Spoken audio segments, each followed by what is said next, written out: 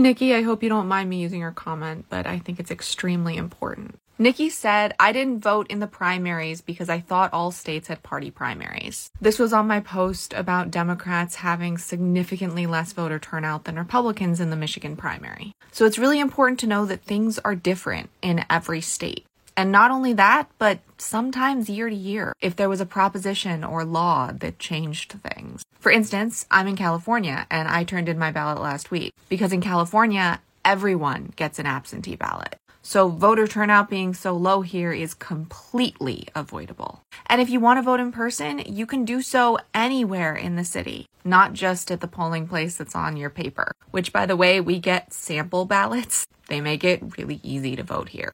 We also don't vote by party, except in the presidential election. The reason Adam Schiff is doing so many ads against Steve Garvey is because he's going up against Steve Garvey now. In California, it's just the top two candidates. Most of the time, that's two Democrats.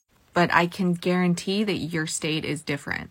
You might not have sample ballots. You might have party primaries. You might not have drop boxes, unfortunately. It's important to know what's going on in your state so you don't miss an election. I keep saying this, but my favorite source is turbovote.org because they'll text you when you have an election coming up. And I know we all get a lot of texts, but if you put the number in your phone, you're more likely to read it, as opposed to the every Democratic candidate in the country text. You know what I'm talking about. Every 10 people who text me is someone I actually know who isn't asking me for money. But the best thing about TurboVote is they'll let you know if, based on where you live, you have early voting. If you can get absentee without an excuse. If your primary is party-based or not. It's all there and makes it very easy. But the only way you can know is if you keep on top of it. So, Nikki, use this as a lesson. This was pretty low stakes, all things considered. Primaries aren't always low stakes, though. So I'm glad this happened when it was. As always, your vote is your voice, and that voice is your superpower.